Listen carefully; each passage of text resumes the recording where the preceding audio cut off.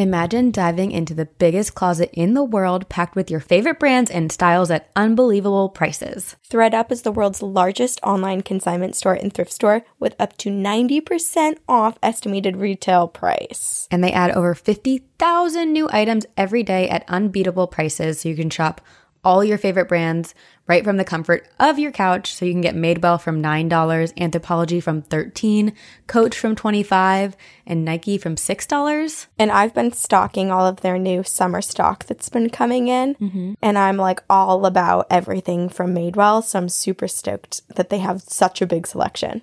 I actually, yesterday, wore my Reformation dress that I got for $15 on ThredUp to a graduation party, and everyone was like, where is it from? It's so cute. It's like, you can't have it unless you use ThredUp and stock all the amazing prices. And everything is hand inspected and triple checked to ensure that it's high quality condition. So if that's something you are worried about, you don't have to worry. And ThredUp makes it super easy to shop. You can customize your experience to see only the items in your size, style, price range. And it's from the racks right to your door. You never have to pay full price again, and you can shop guilt-free at ThredUp. ThredUp is giving Two Girls, One Ghost listeners a limited time offer of an extra 30% off of your first order. Visit thredup.com/TGOG for an extra 30% off today. Terms apply.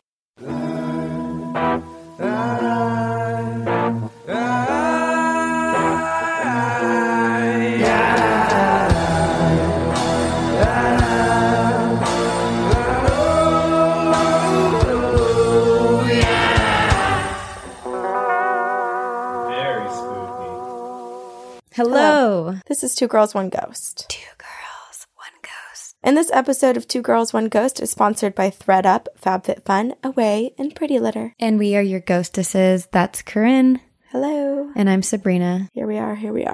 Hello. I learned today, because I decided that I wanted to get into real estate a little bit, get my license, get to go see people's nice, expensive homes. Which, can I just say, you graduated this past week, and then immediately the weekend after you start taking new classes. I know. I was like, I'm done with school forever. And then I sign up for online classes. Yep. But you don't, in Massachusetts, have to disclose if your house is haunted or if there's been a murder or if someone died there. You don't? No. That seems a little wild. That's right. But what if someone asks? Do you have to then say? Yeah, I think you have to disclose. You have to be honest if people ask you. Okay. But you upfront don't have to say anything.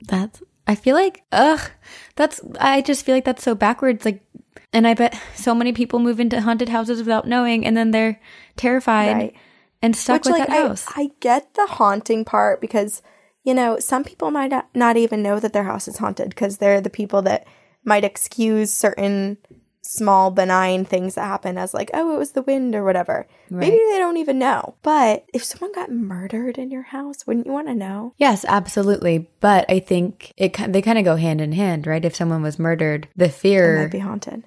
Yeah, kind of. Or at least energy-wise, take some time to clean out that space. Yeah, bad energy. I would want to know. Yeah. I want to know. Yeah. It doesn't mean I wouldn't buy the place if I still love it. But but it just means you go in more prepared with anything that comes. Like if you were to lift up... Instead of being confused for a period of time, perhaps you could be like, oh, this makes sense because of that. Or like if you didn't know and then you start like, oh, we're going to remodel a little bit. Let's lift up this carpet and put like fresh hardwood floors. And you lift up the carpet and there's just blood stains everywhere. Can you imagine? Ugh.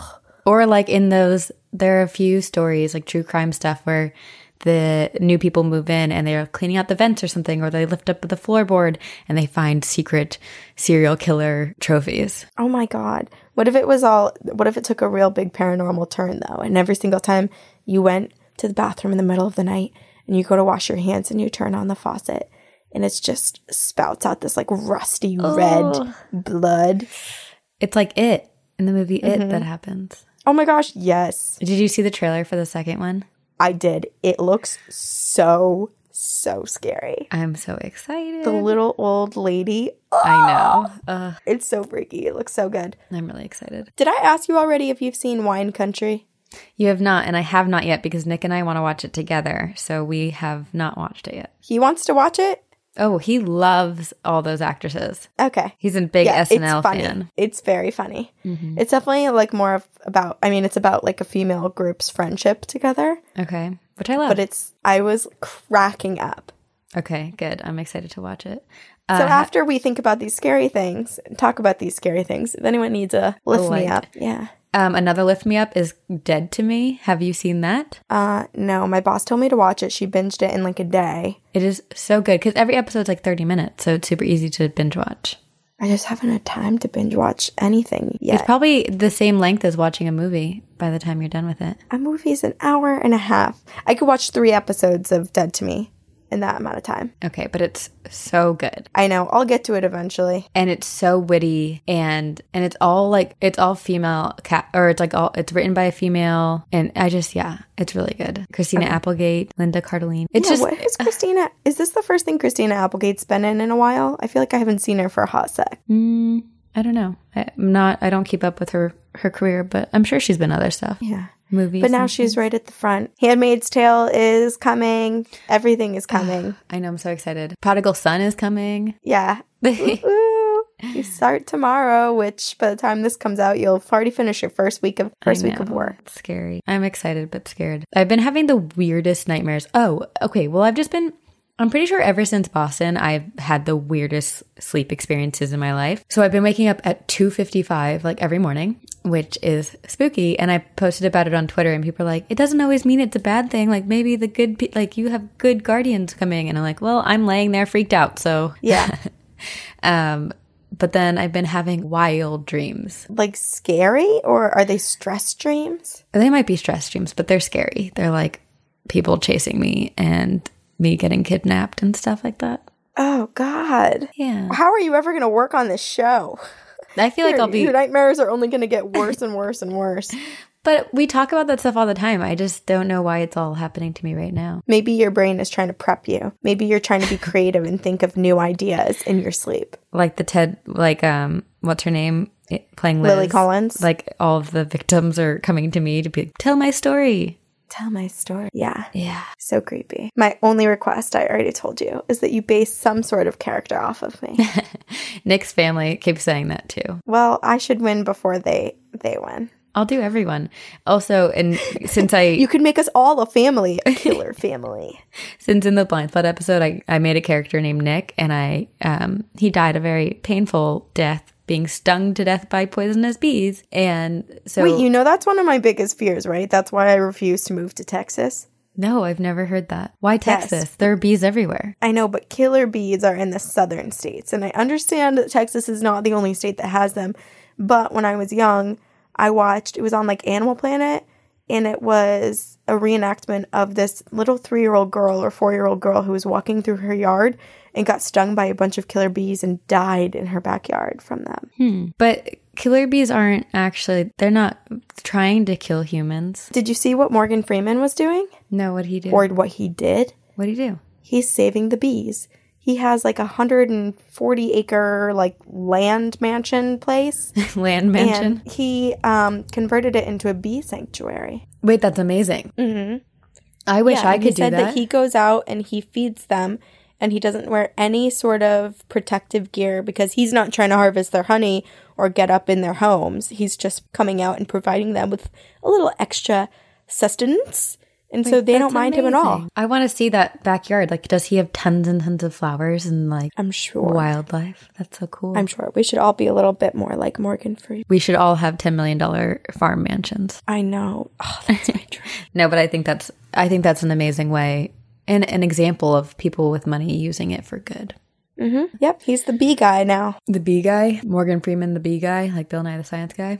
Yeah, exactly. Which he started a podcast. Did you see that? No, I did not. Is it for Allie, kids? No, I think it's just about like, it's called like Bill Nye, like something at Science Rules, his infamous line.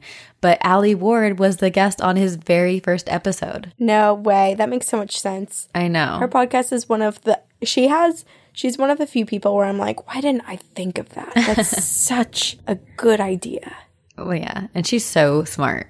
Every time I listen to it, I'm like, how do you know all this stuff? I know. But her bee episode was, I think, my favorite, though. I listened to that before writing my Blind Spot episode. Oh, did you? Mm-hmm. It's a good one. Everyone should go listen to that specific one now. Also, her podcast is called Ologies. It's great. Oh, yeah. Yeah, that's what it is. It's a lot Plugged. of fun. Yeah. Well, you know what else is great? What? FabFitFun. It is. I love FabFitFun, and I actually just got my summer box. And Me too. the 2019 FabFit Summer Box is on sale now for you, so you can treat yourself with items such as I got the Lotus towel, which I was so excited about, and then I actually opened my box and I got it, so I was so happy. It's the perfect beach towel. Mm-hmm. I was super stoked about 2 specific items. One of them was the Living Proof No Frizz Nourishing Styling Cream, because I'm obsessed with everything Living Proof, and I was stoked to get that. So cool. And then also, perfect timing, I just ran out of, or I didn't run out. Well, I did run out. I ended up snapping apart one of my last Invisibobbles. So I got a whole new pack of Invisibobbles, and I was like, I got those bless too. the world knows that I need them. I know. And they don't leave like the marks in your hair, which makes me happy. Yeah. If you didn't know, FabFitFun is a seasonal subscription box delivered 4 times a year with full-size beauty, fashion, home, fitness, and wellness products for just $49.99 a box. They're full-size products, again, so there are no samples of anything. They're big. They're full-sized. It's like what you'd go to the store and buy a huge bottle of, except every box is guaranteed to have over $200 worth in retail value, but again, you only pay $49.99, so it's crazy. And in the 2019 summer box, the total retail value is between $269.95 and $467.95. That's half of $1,000 worth of products. So amazing. And it really is. It's like Christmas every time you get it. I always get a knock on the door and I rush outside. I'm like, Santa came, but it's actually FedEx came with FabFitFun. It's great. So many of my neighbors get it. I see the boxes. You can sign up for FabFitFun today. The boxes always sell out, so use our code TGOG to get $10 off of your first box. Go to fabfitfun.com to sign up and start getting the box for a life well lived. Again, use promo code TGOG to get $10 off of your first box. That's over $200 for only $39.99. Go to fabfitfun.com and use our code TGOG to get $10 off of your first FabFitFun box. Okay, so this week we are talking about haunted hospitals. Oh, yeah. Oh, yeah. And I think I'm first. I believe I am. You are. And you actually talked about this briefly back in, what episode was it? The Haunted Towns episode? Yes. Which I don't know what number that was. And then I reminded you that you could not change your topic because I didn't say anything about it in anticipation of you going into detail about it, because it's amazing. Yes. That was, okay, so Haunted Towns was episode 77. I just checked. But I looked this up a while ago when we were going to do the haunted nurses and doctors, or ghosts of doctors and nurses. And I found this and I was like, oh, it is so creepy. And I had just read like one little blurb about it, and it reminded me exactly of Waverly Hills Hospital or Asylum and how creepy that place was. And so, let's talk about Taunton State Hospital, aka the place where evil is hiding. So it's an abandoned psychiatric hospital that should be added to the places that we will never go to. Mm-hmm. It reminds me, like I said, a lot of Waverly Hills. It has a lot of negative energy, and just even doing the research creeped me out. Maybe that's why I'm having so many nightmares, because I researched like 5 episodes this week. Oh my gosh. Yeah, probably. Okay, so it was established in 1854 as the State Lunatic Hospital at Taunton, and it was built on Hodges Avenue in Taunton, Massachusetts. Do you know how far that is from you, Corinne? Like 45 minutes probably. Okay. 30? Okay. I don't know. It all depends with traffic. It's like in LA. How far is that? Oh, 10 minutes, but actually an hour and a half. I know. You always have to allow like at least 40 minutes extra. Yeah. So its opening in 1854 made it the second state asylum in Massachusetts. And it had great intentions because it was built in this design. It's like this famous design that was built, that was used in a lot of mental asylums, because it was meant to help heal the mentally ill.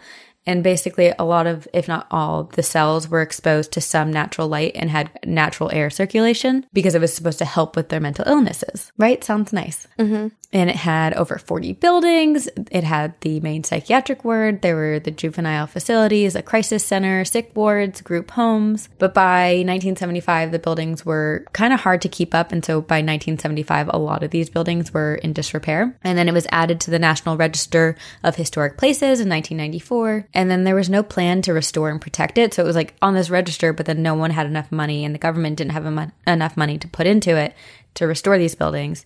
So parts of it collapsed in, like the roof of the main building just completely collapsed. Then a lot of them were damaged by fires. And so in 2009, the government demolished many of the dangerously dilapidated buildings and shut down the facility in 2012. So there were like, through the years, there were some buildings that stopped being used. And so those ones kind of went into disrepair. And then other buildings were still being used and maintained. Kind of all the facilities were shut down in 2012. And there's only one portion of the hospital that is still active today. It's called a Women's Recover from Addiction Program. And it houses 48 beds. But aside from that, all of the other buildings are abandoned, except for all the ghosts that haunt them.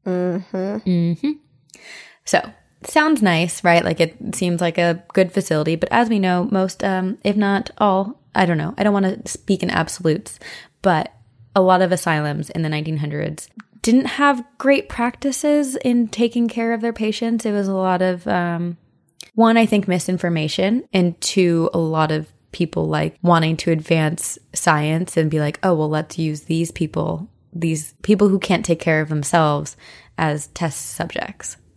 But there was also some other maybe satanic ritual stuff going on here. So like add that on top of all the other horrible stuff that's happening in mental asylums. And let's also add the fact that it's in the Bridgewater kidney bean. It is? Yeah. Oh, that's why you talked about it in the towns. Yeah. Bridgewater Triangle, which I call the kidney bean. But yeah, it goes through Taunton. What if the Bridgewater kidney bean started because of all the stuff that was happening in Taunton State Hospital? Oh my God, it very well could have. I know nothing, even though I did a full episode on it. Well, yeah, we don't know when it started. But so yeah, on paper, it appeared to be this life-saving facility with lots of opportunity and tons of doctors and nurses who would take care of its patients. It didn't appear as one of those understaffed places. Like they had really well-known notorious doctors working there. And unfortunately, as we know, many people were admitted to these hospitals against their own will. A lot of them had no capacity to take care of themselves. And yeah, so like some of the living conditions were pretty terrible just because people didn't really care about the patients. So they were living in their own excrements. They had lack of food. And God, it's just so sad. I know. And I feel like every time we talk about this or places like this, it is sad because the conditions were so horrible. And yet there are still places and prisons and things like that where it's still very similar, and overcrowding is a very real thing. Right. But yeah, so these patients were treated more like inmates than patients. And so many of the patients lived there until they died. And so it's no wonder that it is haunted. And this is what's really exciting about it. So among all the thousands of patients, there are some very notable ones, some known for the good that they did and others for the horrible murdering that they did. Oh, okay. So I'll start with the good. One of the patients was the infamous Thomas Hubbard Sumner. And he was an infamous sea captain known for developing the celestial navigation method called the Summer Line. So basically using the sun to navigate. And he actually is so famous that the crater on the far side of the moon is named after him. What? It's called the Sumner Crater. Isn't that so cool? That's really cool. And unfortunately, when he turned 40, his mental state began to decline. And he lost his memory and didn't really have much competence. And so he was admitted into first the first hospital in Massachusetts and then moved to Taunton State Hospital, where he died 26 years later. And he was great. He's great. He's still seen there sometimes. There's a man in a white hat who's seen walking around who just seems to be like wandering and people think it's him. Mm-hmm. And that's sweet and kind. But now we need to get into a murderer and maybe some serial killers. All right. Okay, so the first one is Anthony Santo, who was an Italian-American serial killer who was active in 1908 and murdered two of his cousins and another girl in a span of 3 months. So he one day took his two cousins into the woods and struck them both with large rocks. And good God. Yeah. Well, yeah. This is why it's scary. So the first rock killed his cousin James, but it didn't kill his cousin Frank. And so he took out a pocket knife and stabbed Frank to death. Oh. And then a few weeks later, a young girl named Louise F.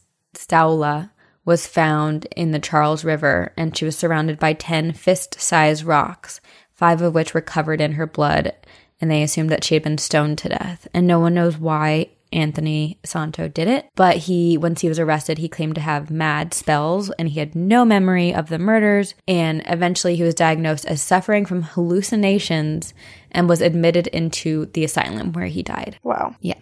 But he wasn't the only serial killer, because What? where there's one serial killer, there's two. Isn't that how it works? Yeah, Pacific Northwest. Why don't you tell us? I think it's like, what is it, 50 active serial killers at any given time in the U.S.? What makes a serial killer? Is it 3 or is it 4? I think it's 2 or more in like a certain time span. Oh, I always thought it was numbers based. Yeah, it is. But it's 3 or more people that take place over a month. Over a month? Over more than a month, sorry. Oh, okay. Woo! I was like, the pressure is on for serial killers. I'm sure that there are many who probably do that, though, in a month. All right, 3 or more. 3 or more. Got it. 3 or more. Yep. And I feel like 50 is a pretty low number. I feel like there are probably more because there are so many unsolved crimes. Oh, yeah. It's like you have to, once you link them together. That's why it's so exciting whenever, with like DNA and everything too now. Mm-hmm. Even before DNA, when there'd be like that one missing piece that linked all of these different cold cases together across different state lines and counties. And then you're like, oh my God, it was the same guy. I know. Yeah. Golden State Killer.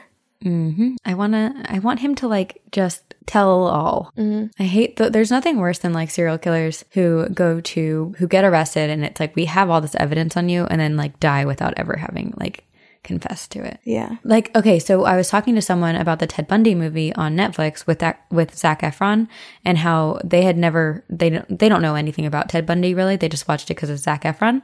And she was like, did Ted Bundy really do it? I don't think he did it. And that made me mad because that was my other issue with the movie, is like, you have sympathy for him. And it's like, no, but he did do it. Wait a second. Someone questioned whether Ted Bundy did it or not? Well, they're not as well versed with serial killers and Ted Bundy. I guess like if that was the only movie and the only thing they ever saw on him, perhaps. Yeah. But if you just take 2 minutes to read anything else.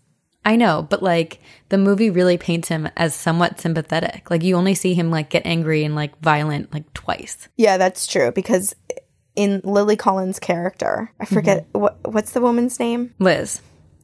So in real life, Liz saw a lot more anger from him, and he even tried to kill her one time. Yeah. So you don't see that in that movie. So I was No, you don't. Mad. Right. But anyway, so a serial killer who was at Taunton State Hospital who actually admitted to everything. Her name is Her? I know, it's a lady killer. Isn't that exciting? I mean, not exciting. Sorry. Bad. It's bad, but It's bad. We don't get to hear about them that frequently, so it's exciting when you hear it. Right. Her birth name was Honora Kelly, but she later changed it to Jane Topan. But she's also known by her nickname, Jolly Jane. Jolly Jane. Which is interesting because she was not so jolly. And Was it an ironic nickname? no, she was given it because like she actually seemed really pleasant and jolly, and her coworkers were like, oh, you're so nice, Jane. We'll call you Jolly Jane. I would be like, never call me that again, because it makes me feel like an overweight man who climbs down chimneys. And eats cookies. Just kidding, I love Santa. But if you're a serial killer and everyone's like, oh my God, you're so nice and great,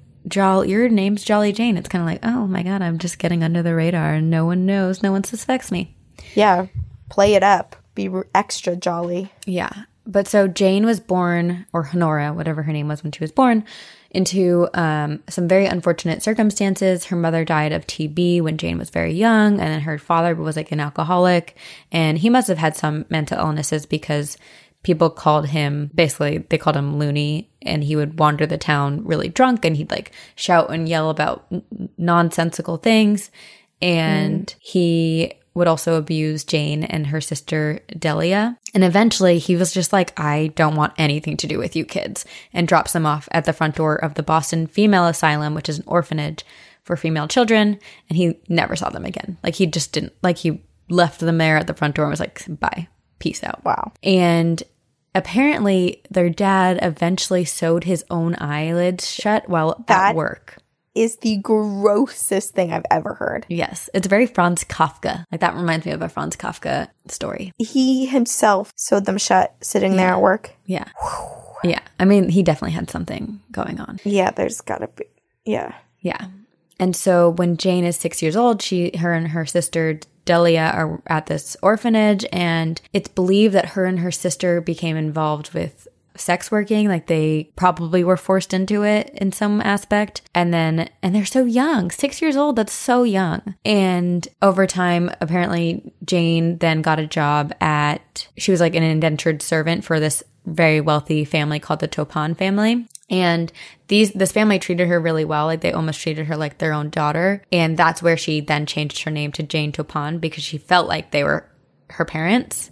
Mm-hmm. And she got along really well with the Topon daughter who was like about her same age. And she kind of, you know, like things were getting better and looking better for her life. But the family would never really adopt her. It was like, you're still our servant, but we also want to treat you like our daughter. Wow. And so at this point, her life kind of seems to be changing directions. She then goes to train to be a nurse at Cambridge Hospital. And it's there that she gets the nickname Jolly Jane because she was so upbeat. She had a positive attitude. She loved coming into work. She was so friendly. She talked to all of her coworkers. But obviously it was all an act because Jane hadn't really changed. She just wanted to learn how to acclimate and present herself as the woman people expected her to be. And then she was a nurse with access to medical equipment and supplies and patience. Oh, God. Oh, no. She was an angel of death. Yes, but like angel of death is almost implying that like they see someone dying and they feel like they're doing an act of service by killing them. Jane would pick her patients, like pick her favorite patients, and then she would run tests on them. Like she would overdose them on morphine and atropine and change up their medication doses to see how it affected their nervous systems. And then watch the life fade out of them and then lay in bed with them and then like hold them as they died. Yeah. That's weird. It's almost like a bit of like, it reminds me almost of like Munchausen's. Right. Because it's like the desire to look like the caretaker, but instead of, it's missing that aspect of helping them get better. It's just, yeah. I mean, that would be by proxy, right? Because you're putting it on someone else to make, because it's like sharp objects. I don't know the difference between Munchausen's or the different types. I thought Munchausen's is when you make yourself sick to get attention, and then by proxy is when you do it to someone else. Anyway. You're probably right. Someone else tell us. So yeah, so she picks her favorite patients and she starts making these fake charts, and she would, you know, she would get in bed with these patients. And it's similar to the story of Dr. Death, that podcast of like Jane's patients. So many of her patients were dying and yet no one really did anything. And she switched hospitals and then she went back to this hospital. And then it's kind of like this trail of bodies is following behind her and yet no one is stopping her. Mm-hmm. And she eventually started working as a private nurse and she killed a bunch of people, but then she got caught for stealing from one of her patients and got fired from that job. And then people started to piece together, oh my gosh, like all these people that she was a private nurse for are like dead. What's happening here? And then she, because she's no longer a nurse, is like, I need to find new victims. And so she goes on a poisoning spree in 1895. She kills her landlord and her landlord's wife. She killed her foster sister, her foster aunt, foster uncle, her uncle's sister, and two of his daughters. And it's like, you thought, like, especially because those are the people who changed her life and gave her more opportunities and like kind of took her in as their daughter. And then she goes and kills them all. So clearly, like, she had so much resentment against them for not. Or is there just a lack of any feeling or empathy or emotion? And so it doesn't matter if it was someone who raised her or someone who was randomly walking into the CVS next door. Like maybe there's just nothing there. And so there is no distinction. Probably. Yeah. Who knows? I don't know. I've never met her and I don't want to. And she even, so this is Munchausen's too, because she would poison herself on occasion to get empathy from men who were like courting her or like would, you know, it's kind of like if a guy hits you up on Bumble and then he like ghosts you and stops like responding to you, and then you poison yourself and say, I'm dying, I need someone, and you force them to come help you. Something similar just happened. It was in the news. A guy faked his own kidnapping and had his neighbors take pictures of him all like tied up. And no way. Looks like he was in like a basement getting threatened. He was tied up. He was like wet. He looked scared. Where was he did it to get the sympathy from his ex-girlfriend. The cops found him in like a day. Where in the world did this take place? The United States. Right, but where? I don't know. It was a Snapchat story. I didn't pay that much attention. That is wild. Wow. Okay. Yeah. Well, I guess there are many Janes out there in the world. Yeah. So it's not until October 29th, 1901 that Jane's arrested, and a year later she confesses to killing at least 31 people, and she was then kind of made she was given this title of the woman who, or the person who killed more helpless people than any other man or woman who had ever lived. Wow. Wow. Her crimes were so unbelievably grotesque and violent that everyone was convinced that there was no way a woman would do such a thing unless mentally ill. And Jane's like, no, I knew what I was doing and I liked it. And I like to fondle my victims as they died, and I like to see their inner workings of their souls through their eyes and see it slip out of them, and it gives me sexual thrill. But that's yeah, and she says this in court. At least she's self-aware. Yes, but she says this in court, and they still declare her insane and commit her to Taunton Insane Asylum for life. There's some like reverse sexism right there. Right. You're a woman. You couldn't do this. You couldn't possibly do this. Yeah. So she goes to Taunton State Asylum for life rather than to prison. And then there's one other well-known inmate of Taunton State Hospital. And you may know her, Corinne, because she gave her mom 40 whacks. I was just about to say, Lizzie Borden. Yes, Lizzie Borden. Who else could it be? It's Lizzie. Another infamous female killer from Massachusetts? Lizzie Borden. And yep, Lizzie Borden. She was never admitted into the psychiatric ward, but like I said, the facility had all these different buildings. They even had like a holding jail for people going through trials.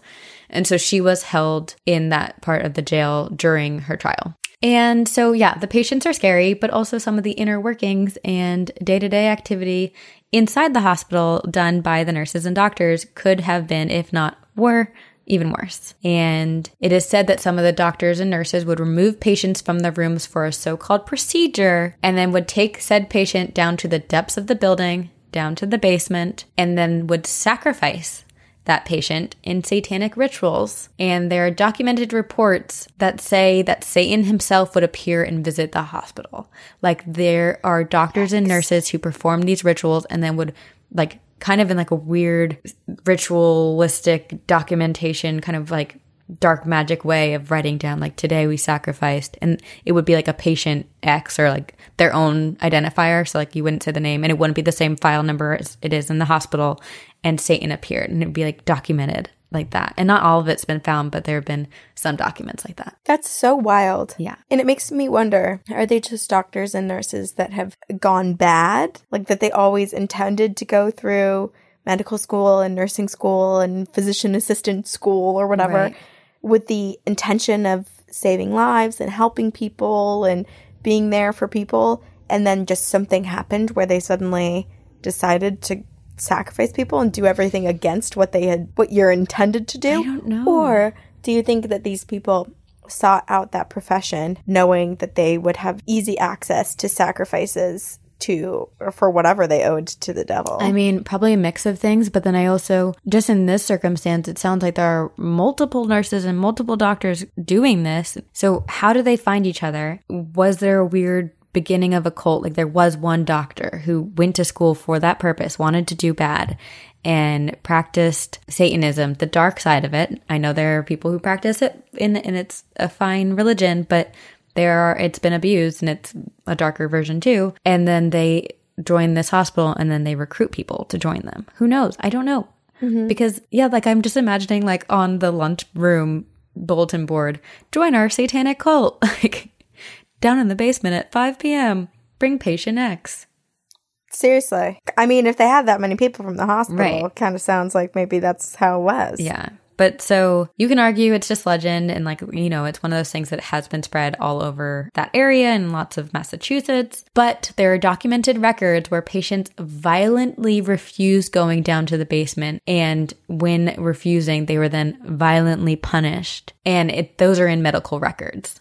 Because the patients themselves probably knew that if they were going for a procedure that they weren't told for, they knew that they were going down to the basement. And they knew that other people who went down to the basement never came back. Yeah.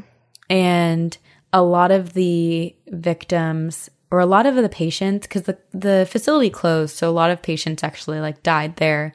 And then when it closed, people were moved.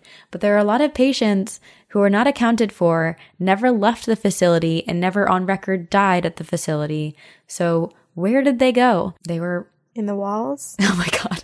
What was the right answer? Well, that no one knows. But they were dead.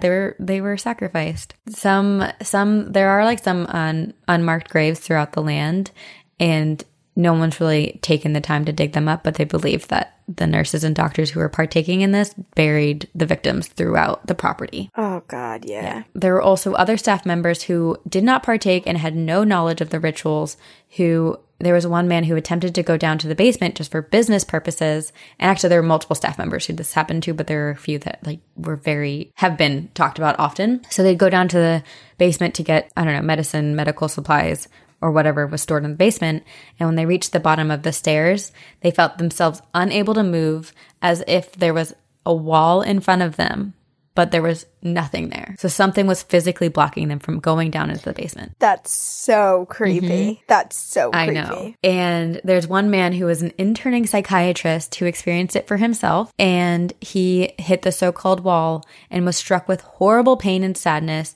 It was so intense and emotional that when he went back upstairs and was able to go back upstairs, he quit. Seriously? And he had... Oh, man. Yeah, and he was struck with horrible nightmares, and even talking about it today brings back all those feelings and visions that he got when he hit the wall. Another staff member hit the wall and again had these crazy visions hit him, and he saw a vision of what happened and what was taking place in the basement. He could smell smoke, he could hear drum beating, he could hear chanting in a language he couldn't understand, and he saw all these candles, and he was horrified.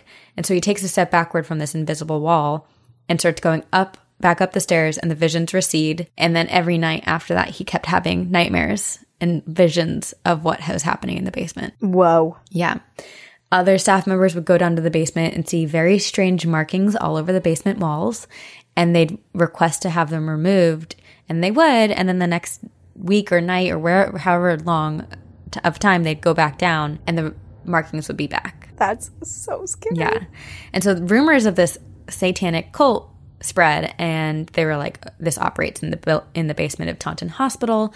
And kind of soon after the rumors began, the governor of Massachusetts ordered that the facility be closed for good, and there's no official reason stated in any of the documents of why they closed it, but people believe that maybe it's because of all these rituals that were happening in the basement, and there was no other way to stop it, and the governor didn't want people to panic and reveal this weird cult happenings, and so they just closed it. And people also think that Satan continues to visit the hospital, and that once he was contacted, a portal opened up in the basement of Taunton State Hospital, and his presence, along with many other dark entities, actively haunt the buildings. So regardless of the time of year, the building is always bone-chilling cold, even in the summer. And Boston summers are humid and hot and sticky, or Massachusetts summers. It's 90 degrees and sweaty. Yeah. And there's a terrifying shadow figure who appears in the abandoned hospital, but he's actually been around since the hospital, even when the hospital was active.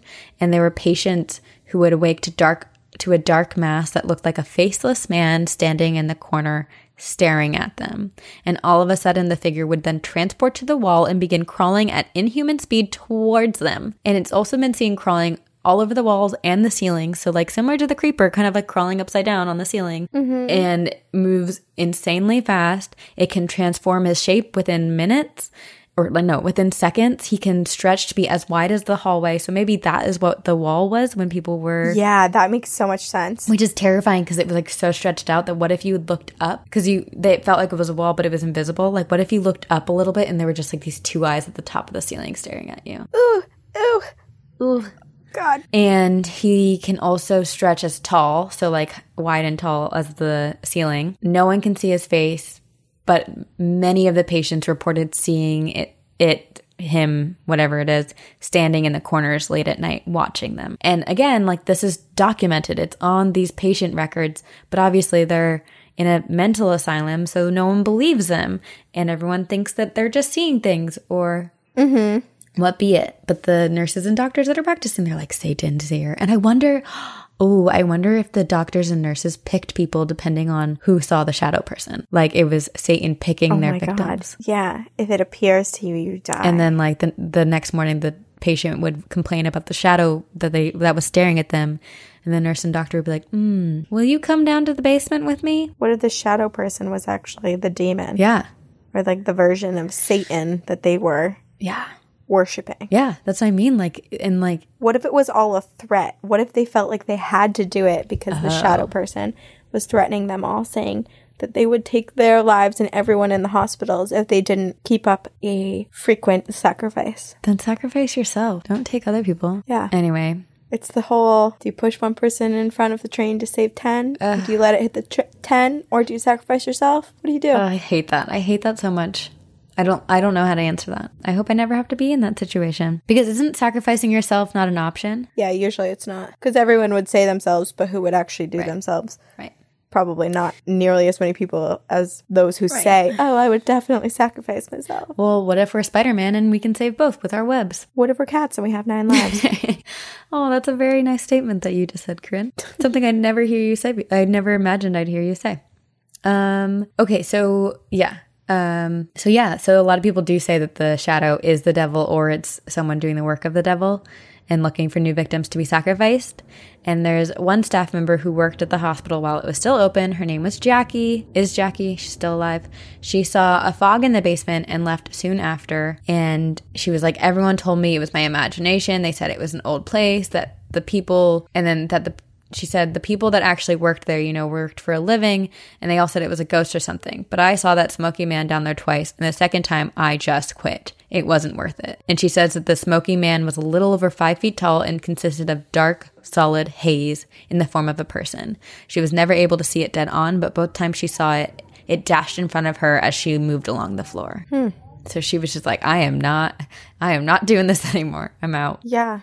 And she's not the only one. But yeah, it's interesting how many people would quit after seeing or experiencing something with this dark shadow figure.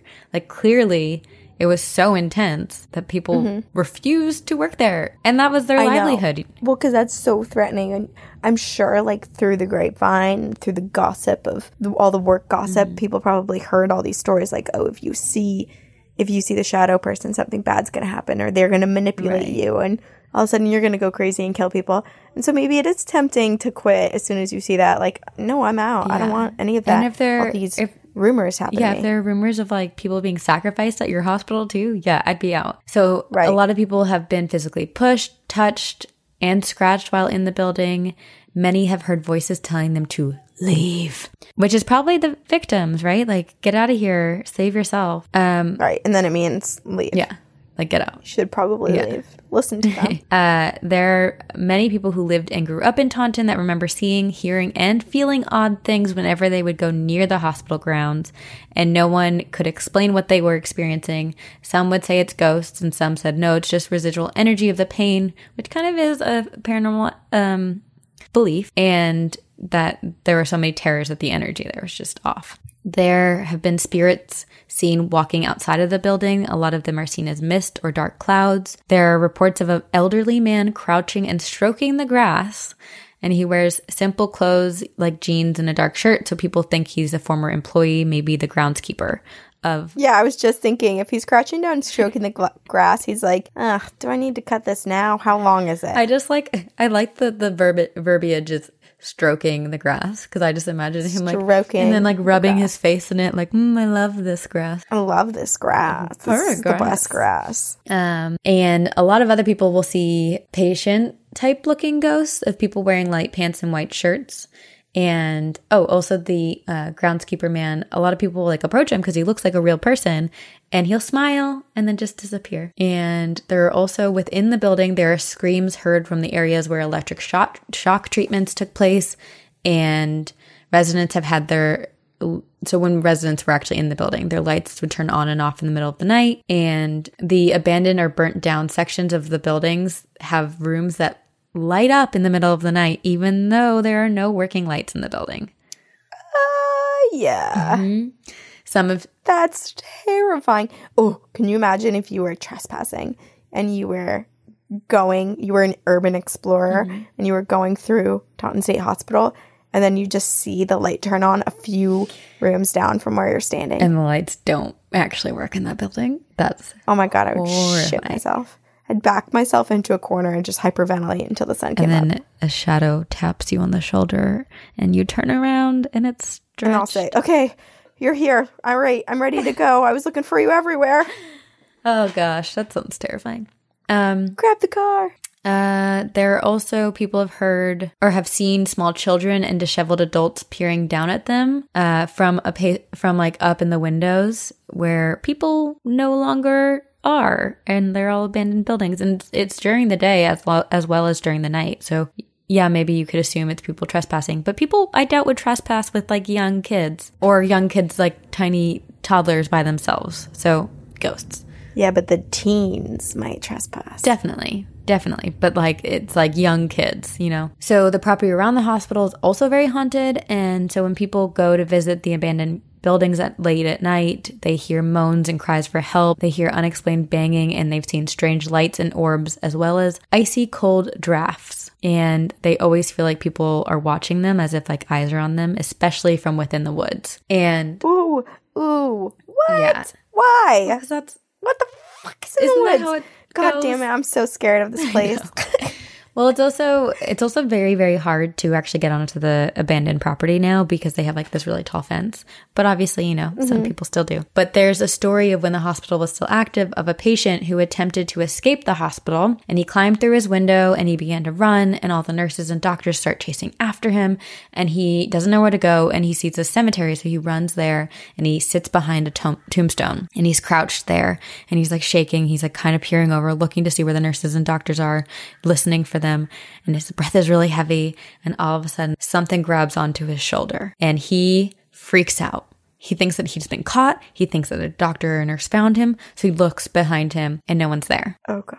And so he is darting his eyes left and right, doesn't know which way to go. And he hears a voice whisper in his ear, "Leave." And he was so terrified that he ran back to the hospital and turned himself in. Yeah. Which is like, what? Why would you turn back? It's clearly this ghost is telling you to leave, get out, because you don't want to end up like him in a grave that no one knows you're dead. Right, but in the moment, you're probably so scared that you're like, I just need to be by other living humans. I know. And then so this guy, he turns himself in, and then the next morning, he woke up and had a horrible bruise on his shoulder where he felt the grip on his shoulder in the cemetery. Ooh, so it was a very strong grip. Yeah. And so, yes, a lot of bad things happened in this hospital, but I will leave you with one nicer, sweeter tidbit.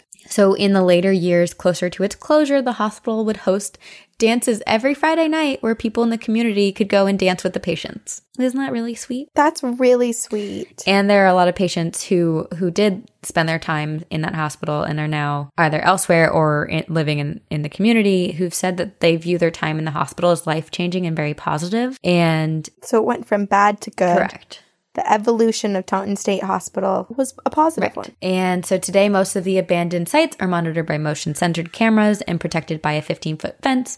And the police are diligent in chasing down intruders. And there are many people who have been caught by the police. But there are also a few who have made it past the security measures and have taken tons of beautiful, like it is like hauntingly beautiful in there. So because there's so much left from the hospital. And so there are a bunch of photos on abandonedamerica.us/Taunton State Hospital if people want to look it up. And one last thing is that before the government decided to destroy some of the kind of lesser well-kept buildings, they decided to sell off the still usable pieces, which have now been incorporated to many other buildings all over the U.S.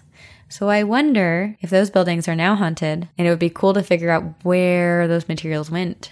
And if those buildings are haunted. where they've been repurposed. But that also sounds like a lot of work to figure it out. So someone else Do it. out there, if that sounds interesting to you, Do the research and let us know. share your findings. But that is Taunton State Hospital in Taunton, Massachusetts. Good God, it's the scariest place in the world. Yeah. I mean, Waverly Hills still is number one on our list of things that we shouldn't do or go to. But Yeah. this place is pretty Taunton scary. State Hospital is number 2. But Taunton is off limits, so that's good. Waverly Hill, people go and spend the night in. Yeah. Not us. Not us. No, thank you. No, thank you. And they have both of them have creepy shadow people, so I'd rather avoid that.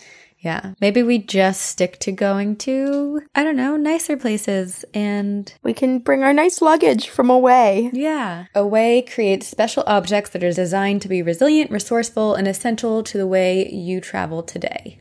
Away uses high-quality materials while offering a much lower price compared to other brands by cutting out the middleman and selling directly to you. So you can choose from 9 colors and 4 sizes. They have the carry-on, which you have, And then they have the bigger carry-on, the medium, or the large for extended stays.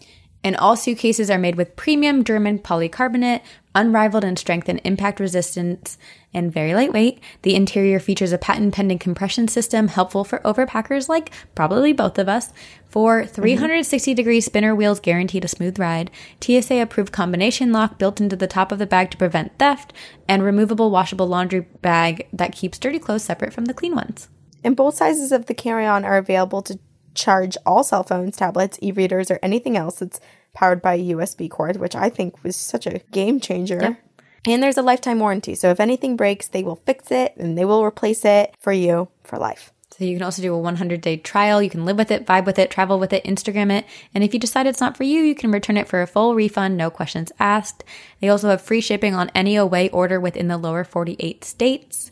They have carry-on sizes that are compliant with all major U.S. airlines while maximizing the amount that you can pack.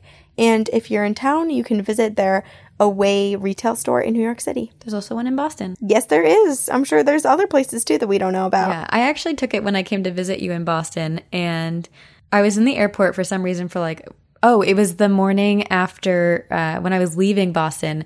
My phone was dead for some reason, and I sat in the airport and discharged my phone. And by the time I got off the airplane, my phone was fully charged. It's super life-changing. I have the Weekender bag, and thank goodness I got the Weekender bag because that's like half of what I do. I have family and friends all scattered throughout New England, so I feel like every other weekend I'm going and staying somewhere a few-hour drive away, so I'm staying overnight. So I don't need a huge bag, but I still overpack, so I need space. And you guys can get $20 off of a suitcase by visiting awaytravel.com/TGOG20 and use promo code TGOG20 during checkout. Again, for $20 off of a suitcase, visit awaytravel.com/TGOG20 and use promo code TGOG20 during checkout. All right, what did you choose? We are going to Asia. Oh, for mine. I love Asia. I've got to go there. I talk about it enough. Never been. I've been to Thailand, but I did my 23andMe and I am almost 40% South Asian because my grandpa and grandma were born in India. My dad was born in Pakistan, and I need to go. I need to get in touch with my roots. I know, you're Asian. Mm-hmm. Yeah, I'm not Asian. One drop of me is not Asian, but I still love Asia so much. Yeah. So I want to go. It's beautiful. And we are going to focus on the old Changi Hospital in Changi, Singapore. Ooh. The Changi Hospital was founded in 1935 and was actually built by the British government. And the British has a large military base in the area, and they built many things to accommodate all of their large numbers of British people that they had living there. And during World War II, the Japanese occupied Singapore, and the Changi Hospital was then used as a military hospital. And for some of that time, it was actually a major prisoner of war camp used for the Japanese military police called the Kempai Tai, which acted as both military and also as secret police. Ooh. And it was not good news for you if the Kempai Tai were around, because these people were said or have the reputation of being pretty vicious. They had connections with criminals, and they themselves actually ran a pretty expensive network of criminals. So they were kind of crooked. They would extort money from people. They would take people prisoner and abuse them horribly. That's not good. And they were also known for their revenge attacks. What? What does that mean? I think like eye for an eye type of thing. Ugh. Yeah. So the Kempai Tai used the Changi Hospital to torture people, which is never good, and never good for the energy left in the space after. No. And there was one particular room in the hospital which is believed to have been the main torture location. There were thick chains and oddly shaped concrete stubs. So I guess to like maybe hook people up or tie people up in certain ways. Ugh, I don't want to think about it. Yikes. But the windows in this room were too small to escape from. So more likely than not, this was the main torture chamber area. And the statistics show that there were more than 50,000 prisoners who were kept in the hospital, and any person who was thought to even be remotely anti-Japanese were thrown in there and they were tortured. Whoa. They were, and this is a trigger warning, the next 10 seconds of me talking, some of the torture included being decapitated, which isn't torture, that's just murder, being sexually assaulted, being dismembered, And very few people survived this. No. It's awful, awful. And then in 1965, Singapore gained their independence and the hospital turned into a hospital for servicemen from the UK, New Zealand, and Australia. And that group was nicknamed, I'm going to mess it up. It's like AUNZUK, AUNZUK. You know, like Australia, New Zealand. Oh, the combination. Could you imagine being a patient in that hospital after everything that has happened there? No. Sounds Google. scary. Everyone should Google their hospitals that they go to. Google your local hospital. I feel like a lot of hospitals are haunted, though. But Oh, I'm not because sure. of the torture. Just, the amount of death and sadness and grief that happens there and Yeah. illnesses. But for this Changi hospital, the name of the hospital and the parties in control changed a bunch more until the hospital eventually closed in 1997. And in the beginning, there were security guards and dogs who were guarding the grounds, keeping the abandoned building from being trespassed on and people going in. But it didn't last long because the building is now empty, it's abandoned, and no one else is there to guard it, to keep people from entering the hospital. Right. And in 2006, there were plans to turn it into apartments. No, it's like the old Salem jail. It's like so many places, so many haunted places being turned into apartments. Right. But it fell through. So that's Okay. good. No one's living there. That's good. Holy crap. Those better be cheap-ass apartments. I bet they would have been really expensive. Yeah, because they'd be all new and renovated, and no one would ever think to look up the history of the actual building. Yep. And before you go looking for this hospital, and before you decide to jump the fence and be an urban explorer and go in and take pictures and see if you can find any ghosts, just know they do have, while they don't have dogs and security men or people, they have security cameras. What? Security men. People, women, security No, I just animals. like the way you said it. Security. I should have just said security. God. Okay. Well, they have security cameras and they're posted all around. So I don't think you'd make it very long if you did try to hop the fence. But who knows? I don't know. Maybe they're fake cameras. I'm not encouraging people though. But if you do get past the security cameras, you might be wishing that security did catch you before the ghosts do. Yikes. Because, of course, there are many tortured souls of the people who were brutally attacked by the Kempai Tai. And these souls, these people, are said to remain in the prison along with spirits who also passed away in the hospital. And the most haunted spots in the hospital are thought to be the old mortuary, the accident and emergency building, the theater, which I don't really know what that's about, and the resort down the road from the main hospital called Aloha Changi, or Aloha Changi Resort, Oh, which sounds nice, it does sound really nice. but apparently it's haunted.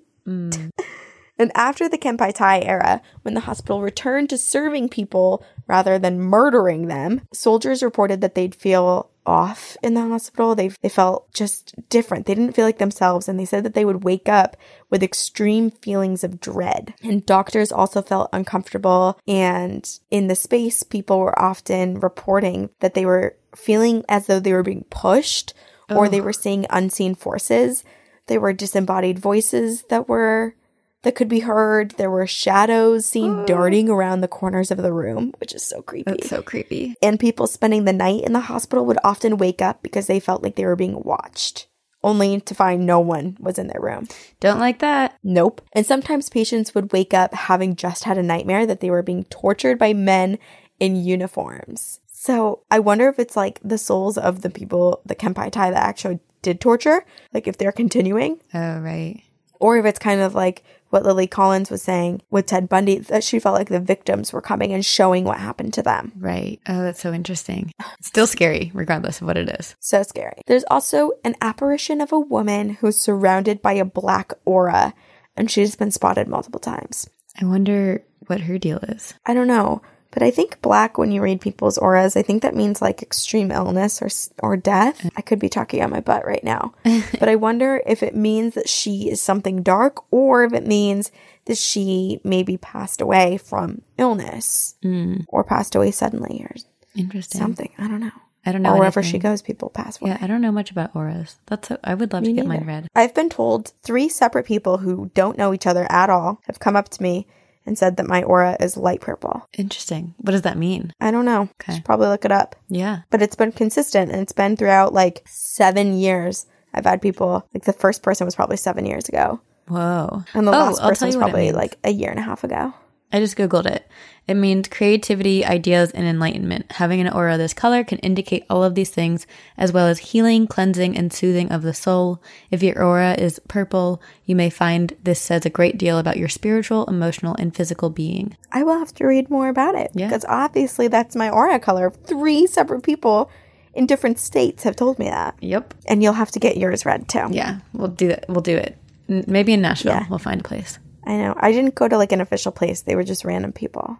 So if any random people see us, they can read Tell ours. us. Tell us. Okay, so once the hospital was officially abandoned for good, the paranormal activity only increased. So that's a given. So like now it's abandoned, but before, in between it being this horrible torture location and it being a hospital that actually tried to serve people and make them better, all of these different types of people came in and obviously imprinted their energy onto the space, and there's plenty of souls, I'm sure, still hanging around. Yeah. So now that they have no one else walking around bothering them, they've become extremely active. What once was a whisper or a word that people would hear has now become a scream reverberating down the empty halls. Oh. And people nearby the hospital or illegally exploring the grounds have also seen full-bodied apparitions of people covered in blood. Oh my So God. it's like the sounds and the images have just become more and more intense. You're kidding. No, I'm not. I hate that so much. There's It's also so a heartbreaking, video- but also terrifying. Imagine seeing that. No. And where like people used to hear like words or like whispers and be like, oh, what's that? But now it's just a full on like blood curdling scream coming from the building. There's a video online of what's believed to be a captured apparition. And the video was taken by someone who was exploring the halls, and they zoom in on the open halls across the courtyard. So it's like a big courtyard and the whole center's empty. So you can see from like one window into the next window, like 30 yards away from you. Wow. And the videographer scans across the building, and then suddenly a blurry apparition appears. And it actually looks, I replayed it over and over and over again, and it kind of looks like a female nurse carrying something in her hands. Oh. So maybe a baby. Oh, that's cute. And as far as we know, this video is real because it is one of the videos that has not been disproved yet. No one's been able to debunk this video. Oh, I like that. That's fun. Yes. But one of the creepiest things to happen in this hospital happens at night. As When they the night always falls. do. Yes, the sun leaves and so does your safety.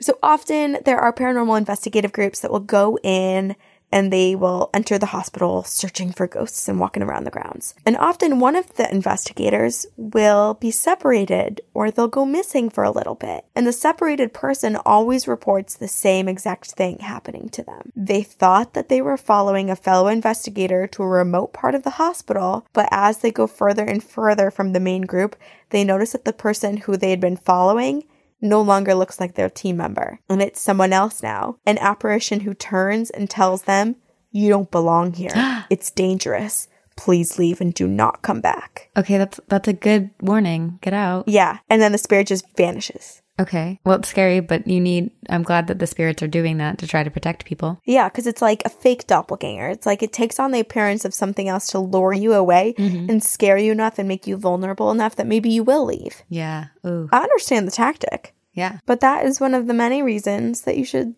leave all the ghosts at Changi Hospital alone. And if you're still itching to go see the place, perhaps you can settle for the second best. Universal Studios Singapore has created a replica of the hospital, and so maybe you can just go there instead.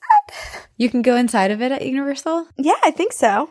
That's really cool. And it's probably not haunted. Oh, I bet on Halloween though, like if they do horror nights, it's spooky. So spooky, so fun. I freaking love horror nights. I know, me too. I love all of Halloween, all of the events to happen in the month of October. Me too. Everything. Even leading up to it, even starting now. Hey, this is why we have a podcast all about ghosts. I know. I was thinking about it today and I was like, what if we took like, I know some podcasts do it where they take a break, and I was thinking like, what if we took a summer break or like did something like that? And I'm like, but spooky season is year round and it doesn't stop places just because it's not Halloween time doesn't mean that places aren't haunted Yeah. AF. Yeah. And everyone needs to know that ghosts are always here, not just in Halloween time. No, not just when you're in the mood to get spooked. Yeah.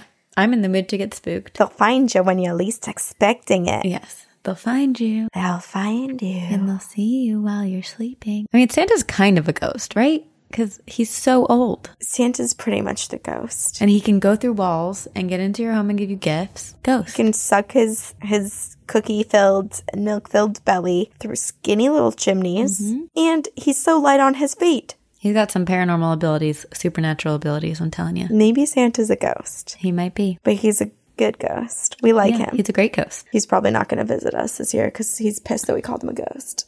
No, maybe he will. And maybe he'll bring me Pretty Litter because that's what I want for Christmas. Is that what you want or is that what Leia wants? Both of us. Because Pretty Litter makes my life as a cat owner way easier in a lot of different ways. And it also monitors your cat's health, which is my favorite part. That's why both Leia and I like it. It changes color to detect underlying illnesses before urgent medical care is needed, which saves you money, stress, and potentially your cat's life. And a bag of Pretty Litter weighs up to 80% less than most other litter, and it lasts an entire month. And unlike other conventional litter, Pretty Litter's super absorbent crystals trap and eliminate moisture, so there's no smell and there's no mess. So people won't walk into your house saying, oh, you have a cat, before they see it. Mm-hmm.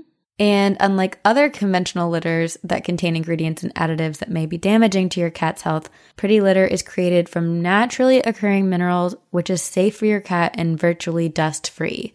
It really is.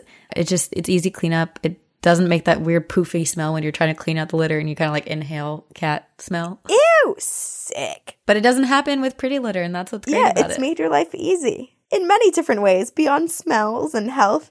Now you don't get the poof in your face. Yeah. So do what I did and make the switch to Pretty Litter today by visiting prettylitter.com and use promo code TGOG for 20% off your first order. That's prettylitter.com, promo code TGOG. prettylitter.com, promo code TGOG. All right, I got a story Okay. that isn't totally about a hospital, but a hospital is in the story. This is from Savannah, and she says, "Hi, Corinne and Sabrina. Savannah here.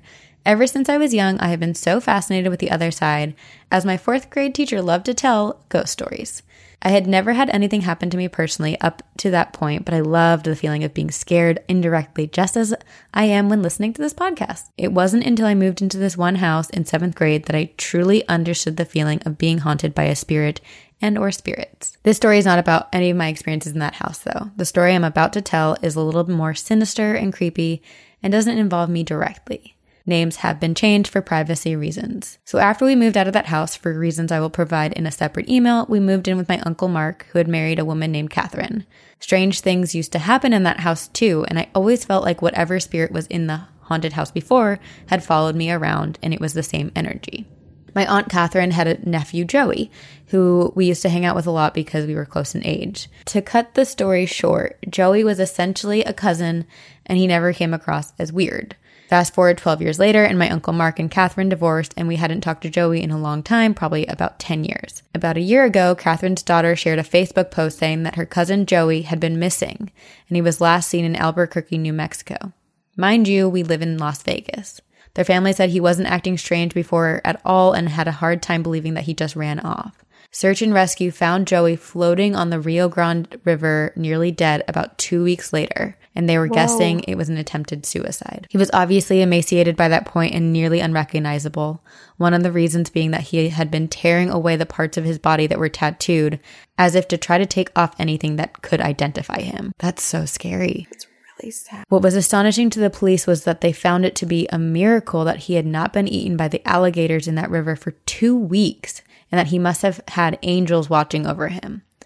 Upon arriving at the hospital and his family flying to him, he would not say a word to his mother, and they described it as if he was lifeless and expressionless. Instead, he turned to his mom and said, "I want to talk to Aunt Catherine alone." Wait, he didn't die? No, he's living, but he's on the verge of death. He was alive for 2 weeks. Oh my God, that is crazy. Yeah. He turned to his mom and said, "I want to talk to Aunt Catherine alone." His mom came out of the room to tell her, and Catherine felt really weird about it. She went into the room and asked how he was feeling, and the conversation went something like this. "Joey, I don't want to talk about me. I want to talk about you and Mark. He is evil." "Catherine, why would you say that, Joey? Mark has always been nice to you and taken care of you since you were a kid." "Joey, someone attached to Mark's family tried to kill me on the river." It tried to drown me. Oh my God. Catherine, that's impossible. They're all in Las Vegas, Joey. You love their family. You're not making any sense. What happened? Joey, I should tell you that I spent 2 weeks on the river with the devil himself. I sold my soul to him. Keep in mind, Joey has always been a happy person and so polite, never having an issue with Mark, and there was no bad blood after the divorce. Catherine, what do you mean? You're scaring me. Joey, the devil told me Mark's family is evil and I need to stop them, and I will. Catherine. Holy crap. Catherine walks out of the room and begins to panic and cry. She calls Mark and tells him the update and that she is scared for him and my family and what this new version of Joey might do to potentially fulfill this idea. When transported back to Las Vegas, Joey unfortunately passed away 1 week later in the hospital. Not much was said by him after that encounter with Catherine, and he never gained his sanity back. His body eventually failed on him, as well as it stopped responding to treatment altogether. After hearing this news, my initial feeling was sadness and paranoia, especially with how sensitive I am to the paranormal. I was very unsettled. The spirits that have followed me around had not felt aggressive up until that point, but all of a sudden I had to wonder if whatever it was something more negative, that whatever was attached to my family was related to the devil on the river. I get an uneasy feeling every now and then, but nothing substantially haunting has happened after that. I just can't seem to shake the thoughts out of my head every now and then of what Joey experienced and why my family was brought up so randomly. Why would Joey ever think of my family as he was on his last days, and why were we brought up as a negative thought, when we have always gotten along with him and shared great memories? What could have been filling his head with sinister thoughts towards his family? I guess we'll never know, and until then, I will keep saging my home so I hopefully don't ever have to find out. Yeah, I have 1 million thoughts running through my head. I know. Because when you're 2 weeks of nearly just living, I mean, he 2 weeks without sustenance on a river after possibly attempting to take his own life. The body starts shutting down and you start becoming delusional. Yeah, exactly. But at the same time, if we take the stance that didn't happen and we just try to dissect what could have possibly happened between his or in his conversation with the devil, it makes me wonder if it was just solely like Mark's family was just completely targeted at random, because it's like, oh, we're going to target family members, and someone who's not your immediate family member, maybe it's easier to make you detach and go a little darker if it's someone who's not like immediate blood. Right. Or do you think there was someone in Mark's family who maybe, I'm thinking two things. Maybe someone like did a little something with dark magic and somehow got involved with something and became a target, or the opposite. What if someone was so filled with like love and light and protection that the devil found them as being a threat, so was trying to make Joey go after them? I also wonder, I mean, we've talked a lot about how when you're on the verge of death, on the cusp of death, how there are different spirits and kind of powerful beings that come down to you. And maybe if the devil was like, I can take this soul, like this soul can be mine. So Joey's floating along the river and the devil comes and visits him and is like, I'll keep you alive if you sell your soul to me. And when you do, I need you to do this. And like, it is a horrible thing to his family, or what be it. And was it even Joey at that point, you know? It's just also sad. It's heartbreaking. It is. Okay, what do you have? Okay, this is from Teresa. Hey, Sabrina and Corinne. I just started listening to the podcast and I'm a huge fan. I'm listening from the beginning right now and I'm not caught up, but I like it that way and have so much to listen to. My name is Teresa and I'm a nurse from Michigan. Recently engaged, I have been spending my time planning a wedding, doing Pure Barre, taking care of our puppy, and looking to find a new job. Lots of stuff. So many things, and all great things. Taking care of herself. I have a few stories and they're not as crazy as the ones that get picked for the show, but I always wanted to write you guys. Well, look at us here. The weirdest thing about podcasts is it's like I have these two really good girlfriends that I never talk back to. So this email is a bit therapeutic, if anything. Oh, that's so cute. Anyway, here it goes. My first story is about a shadow figure. However, I feel as if mine isn't a typical shadow figure story. When I was in high school, I was not in a good relationship. My first one, of course. And I'm someone who has a hard time breaking up with someone, so I stayed way too long. Anyways, one school night, I was sleeping away when I suddenly woke up, and next to my bed stood a figure of a man. Ordinary height with a fedora-type hat on. Hat man. I looked at him and I felt a sense of calm. I wasn't terrified, and I fell back asleep despite him not leaving. Now, I didn't think much of it until I met my boyfriend in the hall before class that morning. He looked rough. He had a few bad habits, so looking rough wasn't so unusual for him. However, he began to talk about having a realistic and terrifying dream the night before. He described the exact shape of a man that I saw, but he said he felt threatened and scared, and the man was entering his room and talked at him. He said that just as the man was about to reach him, he vanished, but left him feeling scared, and he didn't sleep the rest of the night. I never said I experienced the same thing, but the fact that these experiences were so similar, but the feelings were so different, always nagged at me, and it didn't sit well. Once we broke up from him sleeping with a friend of mine, broke up with a friend as well, no worries, ladies. Glad. Yes. Glad to hear it. I was almost immediately brought back to this visit we each had in the same night. I know shadow figures are supposed to be evil or unsettling, but I just feel like someone was trying to tell me something that night, or to offer me protection, or maybe offer me support that I didn't realize that I needed. If you have any thoughts, let me know. Wow. Another encounter I had is at a famously haunted spot in Detroit. In downtown Detroit stands a restaurant, The Whitney. It is an old house from the late 1800s, and it's been restored back to its original state and is now a high-end restaurant and bar. We love that. Rarely do I get to eat at them, but love it. It was built by the Whitney family, lumber barons, and has been everything from a private home to a tuberculosis hospital and hospice. You should totally hold a live show there. Oh my God. She's about to tell us something scary and then ask us to go there. If you do, please let me know. Anyway, one day, my best friend and I had a drink in their ghost bar. The top floor has a bar that had a badass happy hour and lots of spirit activity. The bartender shared a photo they caught one night that shows a ghostly gathering at a seemingly empty table. No way. If you ever make your way there, make sure to ask the staff about experiences that they've had. They're the best stories. Meanwhile, during our visit, the elevator was being ridden by someone unseen. Every so often, from behind you, you'd hear the door ding, and the door slide open, and no one step off. It was one of the most common ghostly encounters there. Someone or something rides the elevator, and no one messes with the buttons. We were even there when no other guests were in the home because we walked in without realizing that they weren't open yet, but they still served us. Oh, that's nice. Did I mention that this place is awesome? Anyway, I'm a huge paranormal lover, so I made my friend come back with me to do their Halloween dinner, complete with a seance at midnight. No way.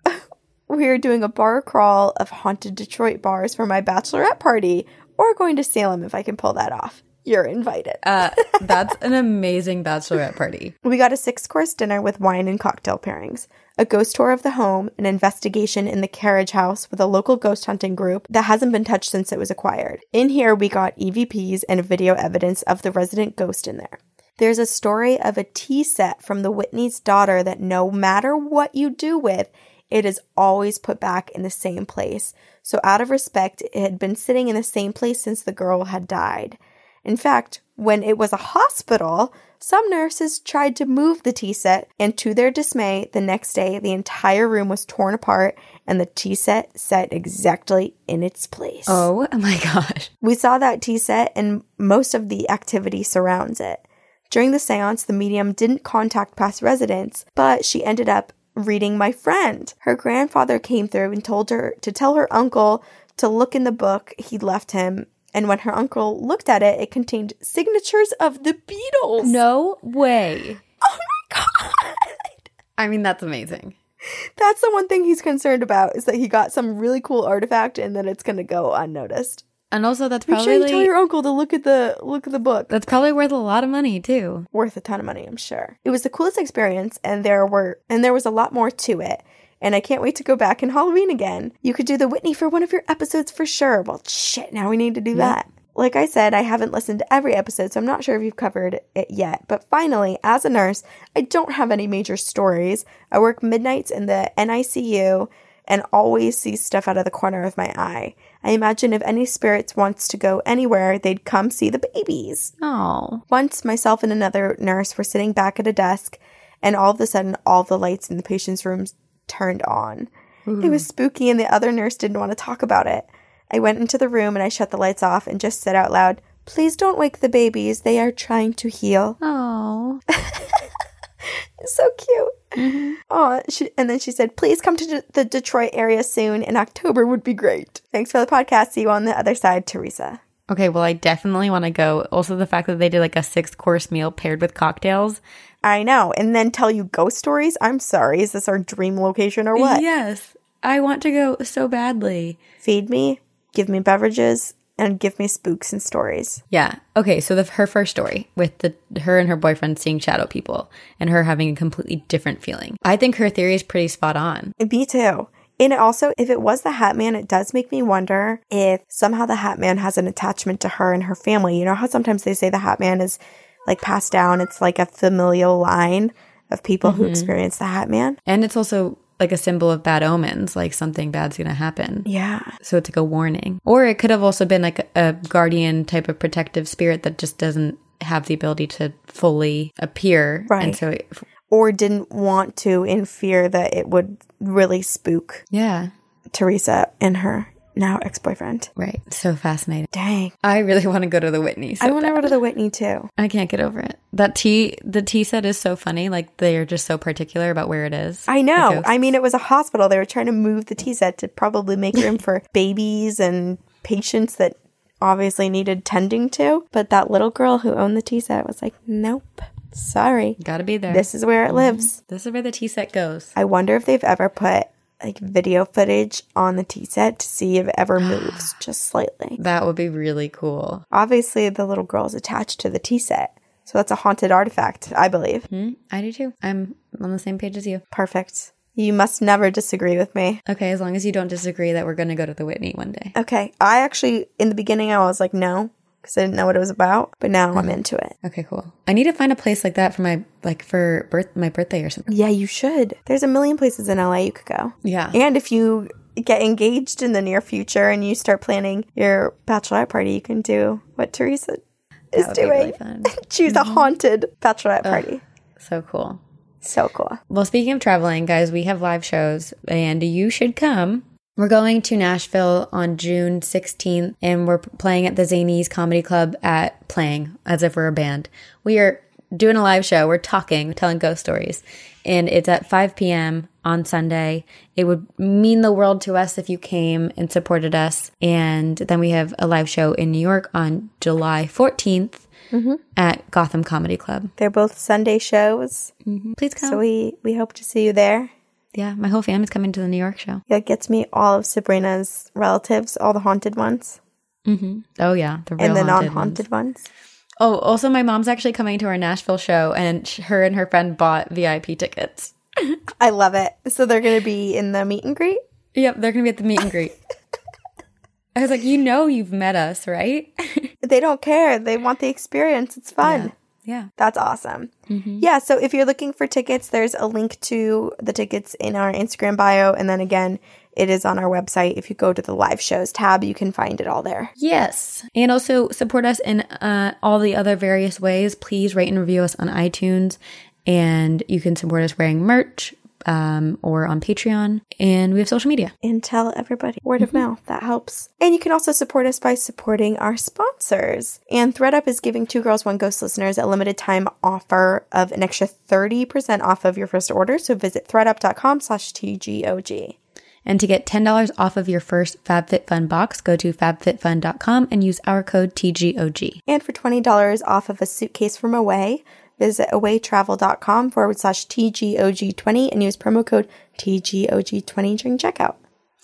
And you can visit prettylitter.com and use promo code TGOG for 20% off of your first order. And we will see you on the other side. Very spooky.